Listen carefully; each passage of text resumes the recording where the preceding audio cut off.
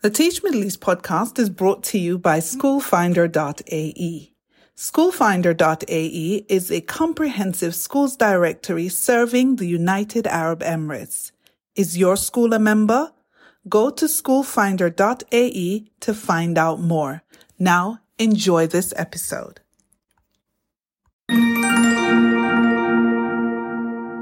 Hi, everyone, and welcome back to the Teach Middle East podcast. I am chatting with Simon O'Connor from Deira International School, Dubai. We're going behind the principal's desk to get to know the man in the role. What makes him tick?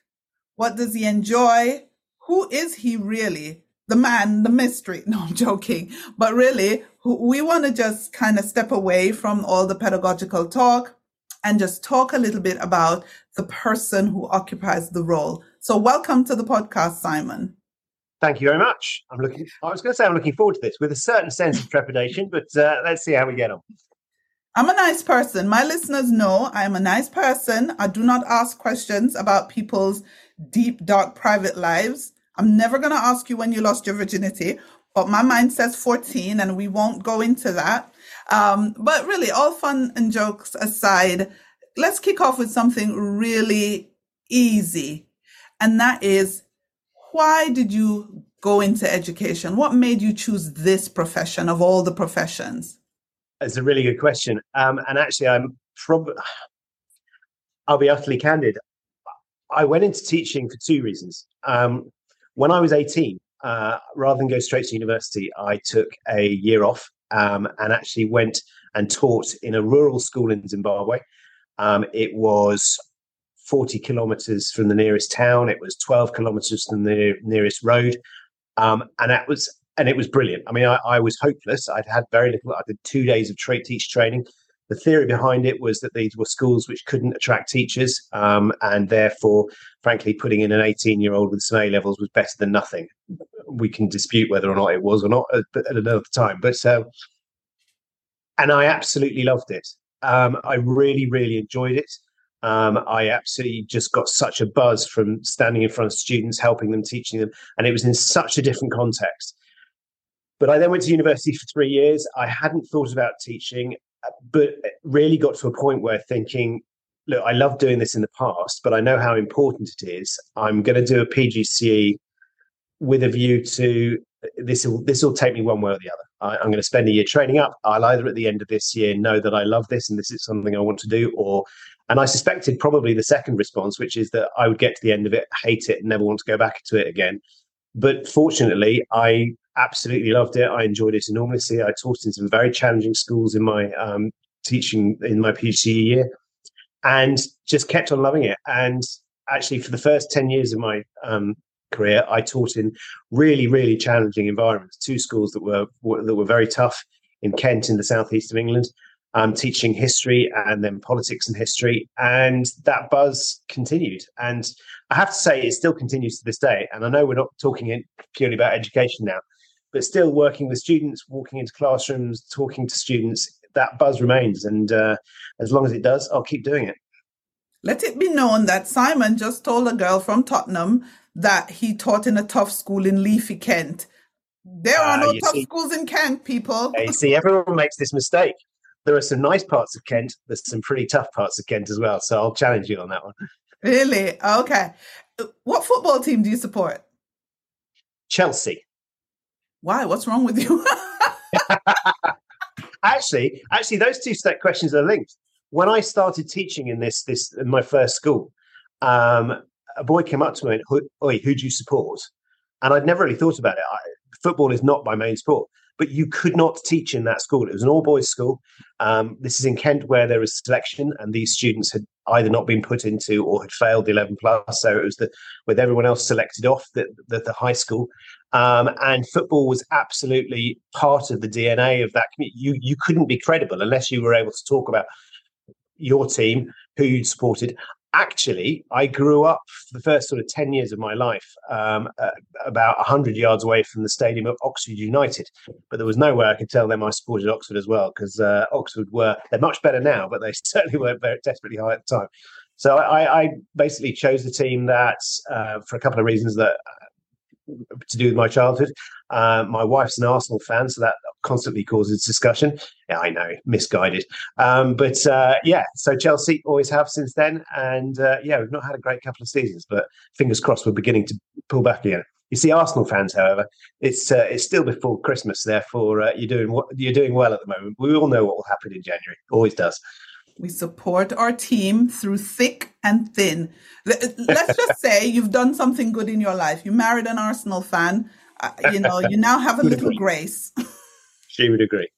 But what's your game? What's your sport? Because clearly it's not football if you're supporting Chelsea. My two loves are rugby and cricket. I absolutely love watching rugby. Particularly, we've just been knocked out of the World Cup, but I think some amazing matches, and I love watching rugby. England, I'm a Harlequins fan, but cricket as well. I follow all formats of England cricket. I lived in Kent, regularly used to go and watch Kent cricket, love it. I mean, again, the great thing about being in Dubai, there's a lot of cricket played here. We had during COVID, we had the 2020 World Cup finals moved here, which was a great opportunity. Yeah, rugby and cricket are a huge sports for me, and I spend possibly too long watching them. Yeah. Do you play though? Do you play any sports? I have played a little bit of cricket in the past, but not at any quality whatsoever. I played a bit while I was at university, but not really played much since then. It's much more of an armchair contributor than anything else.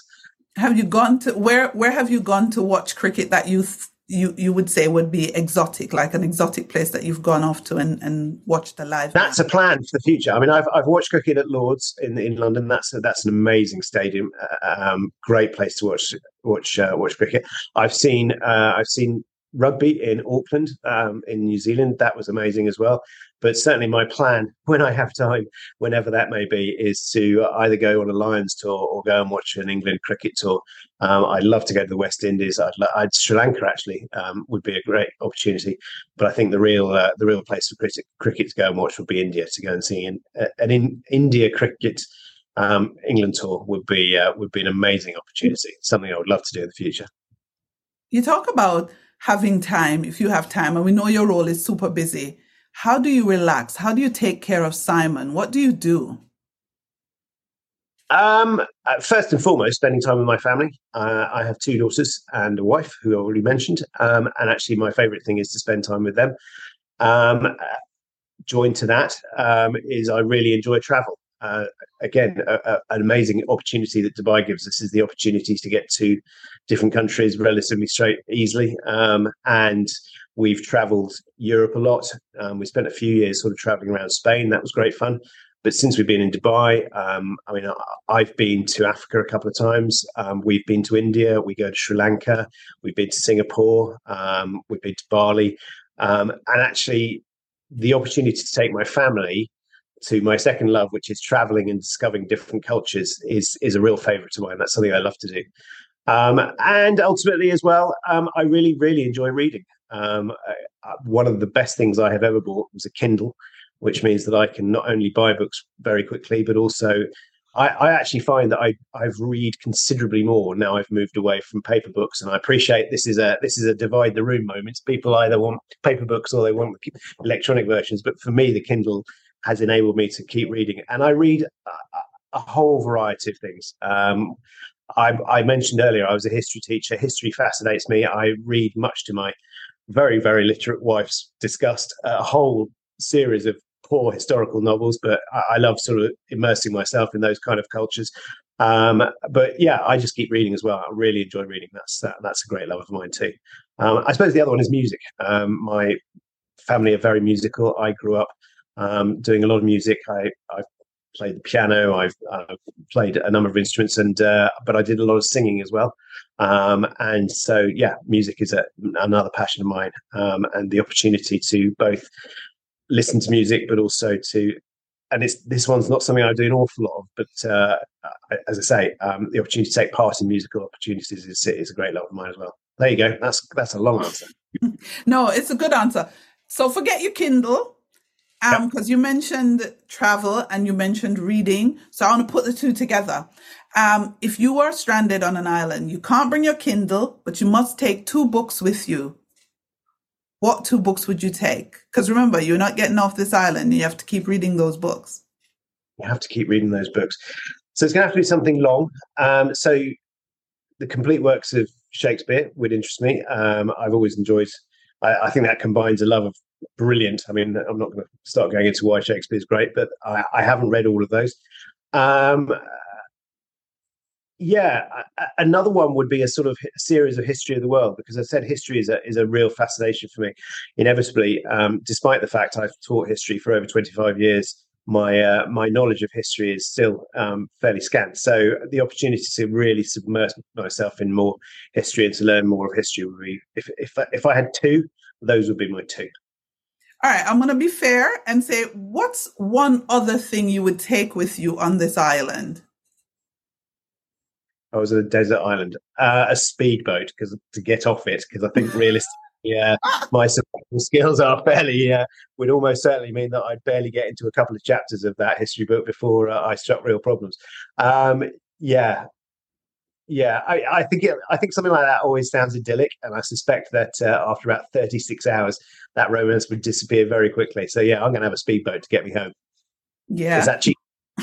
You can't see yourself staying on a desert island. Do you do any kind of meditation? Do you do any kind of yoga, breath work? Do you do any of these things? Sometimes, yeah. So meditation sometimes, a little bit. Actually, I think one of the best things I ever did is actually, and I don't know whether this counts, but I actually regularly have sessions with a leadership coach that just gives me an opportunity to. So I've been working with Will for several years, and I actually think and I encourage anyone that is involved. Well, I was going to say leadership, but well beyond that, have an opportunity to have someone to coach you, because I encourage all of my senior team. We've done a lot of work at Deer International School and indeed Universal American School, both the Alpha Tame Education Foundation schools, to try and instill coaching. And I think it's so important. And the reason it's linked to that question is I describe it as, we all have incredibly busy lives. We have lots going on. I'm sitting at my desk and your desk piles up with stuff, but I think your mind does as well. And for me, coaching is an opportunity to clear that mental desk, is to resolve issues, to talk it through with someone who's disconnected, who enables you to see things in a different light. And it's so important. So yes, I absolutely do. I don't do yoga, but certainly do personal meditation and things like that. But for me, it's coaching that is the important bit, because it just enables you to clear your mind. I really enjoy walking. Now the temperature's coming down. And podcasts and things like that, listening to podcasts, whether it's about history, whether it's about politics, whether it's about education, the opportunity just to be on your own, stick your headphones in and listen to another view is something I really enjoy as well, and find relaxing and educational as well. So I've known you since like Jumeirah College days coming up, yep. And you're quite, you're a real strong leader, because your schools have done well, you've done well. And as a leader, people see the strong side of you. They don't normally see the vulnerable side. When was the last time you cried, and what made you cry? That's a very good question.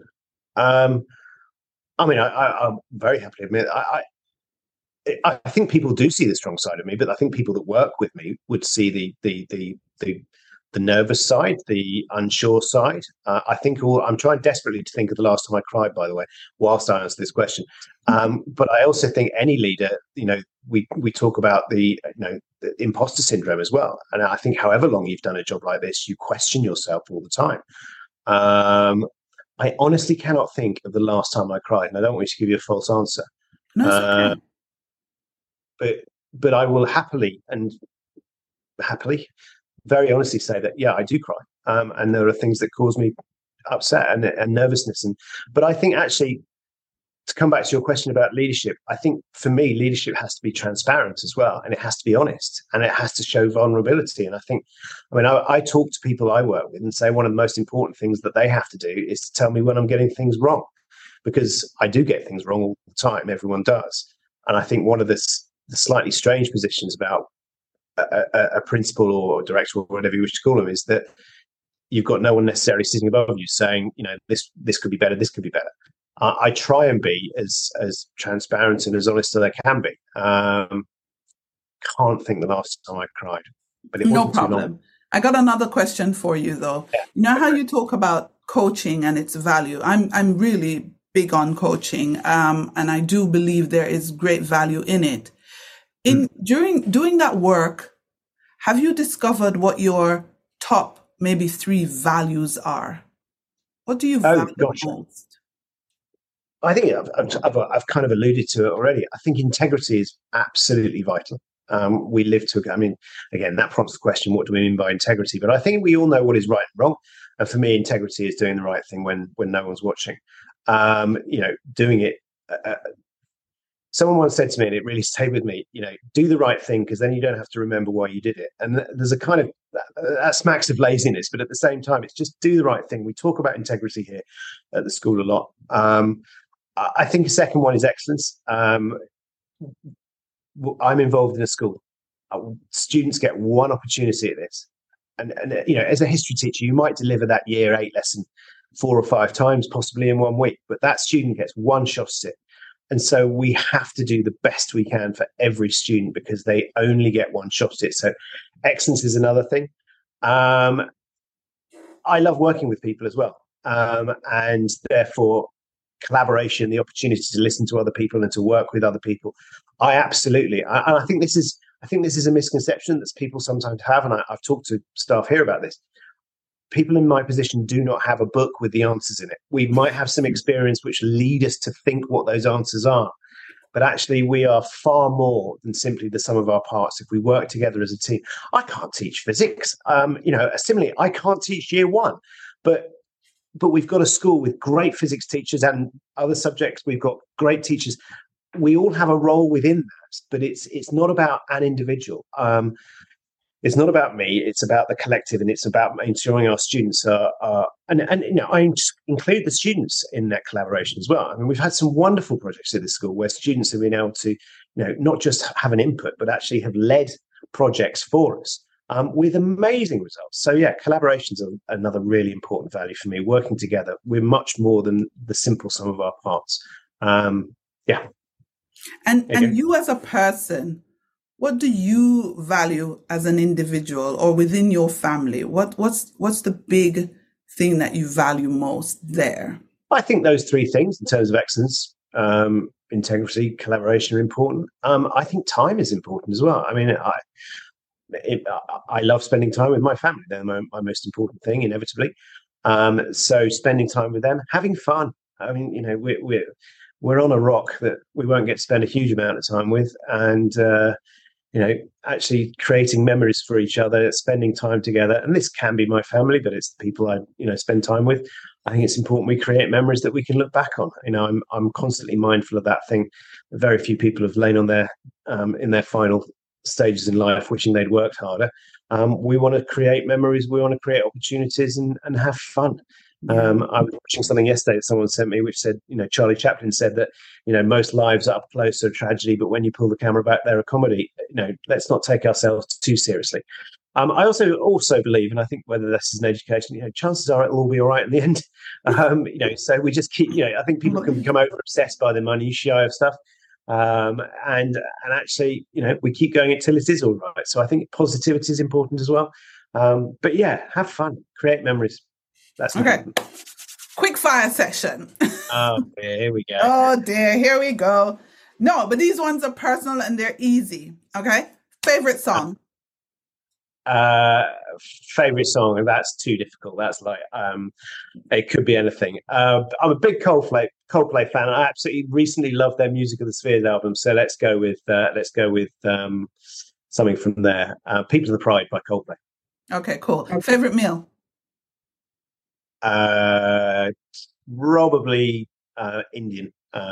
So curry of some variety. Chicken jalfrezi with garlic naan. There you go. Next holiday destination? Or what's it going to be? What do I hope it's going to be? I haven't spent enough time exploring Africa. I've explored quite a lot of Southern Africa, but I would either like to go to more of Africa. The other place I would love to go to, which I've yet to go to and I will go to, is South America. There's a culture I haven't seen that just fascinates me. It's a little bit far away, so it takes a bit more planning. But okay, let's go Brazil. Brazil. Okay, cool. AI, does it scare you or excite you? Massively excites me, hugely excites me. It excites me personally because I just think it's going to change. I think it will be as seismic a shift as the development of the internet. But equally, I think that education is going to be completely transformed by this.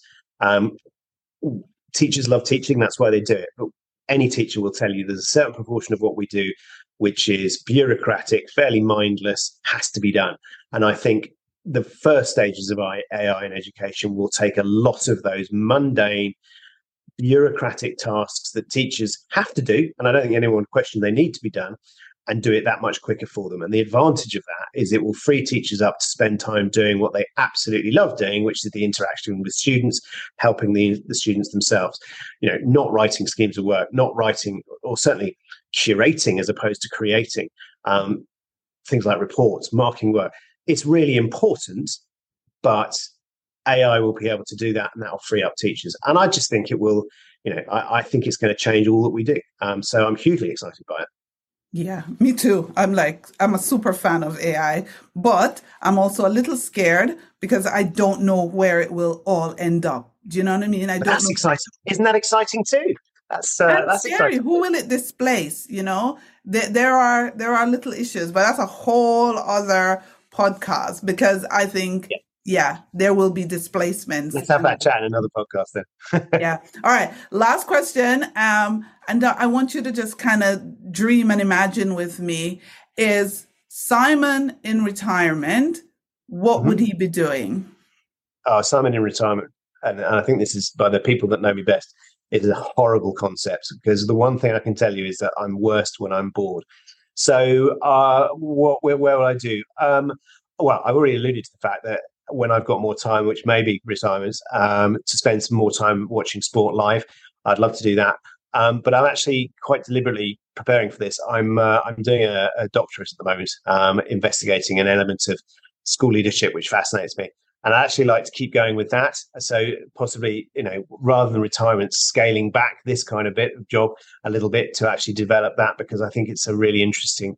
I'm looking at the role of organizational culture in schools as a leadership, school improvement element. And I'd actually like to spend time continue. I can't see a time when I'm not working in schools or working with schools or working for schools of some capacity, because I mentioned that buzz that I got in the beginning of 1990 and it stays with me. So yeah, let's say I spend my time working with schools, talking to schools whilst traveling the world, watching England play rugby and cricket. Brilliant. That's a good place to end the pod. Thank you, Simon. That's exciting. Yeah, absolutely. Well, thank you. Thank you very much indeed. I've enjoyed talking about it.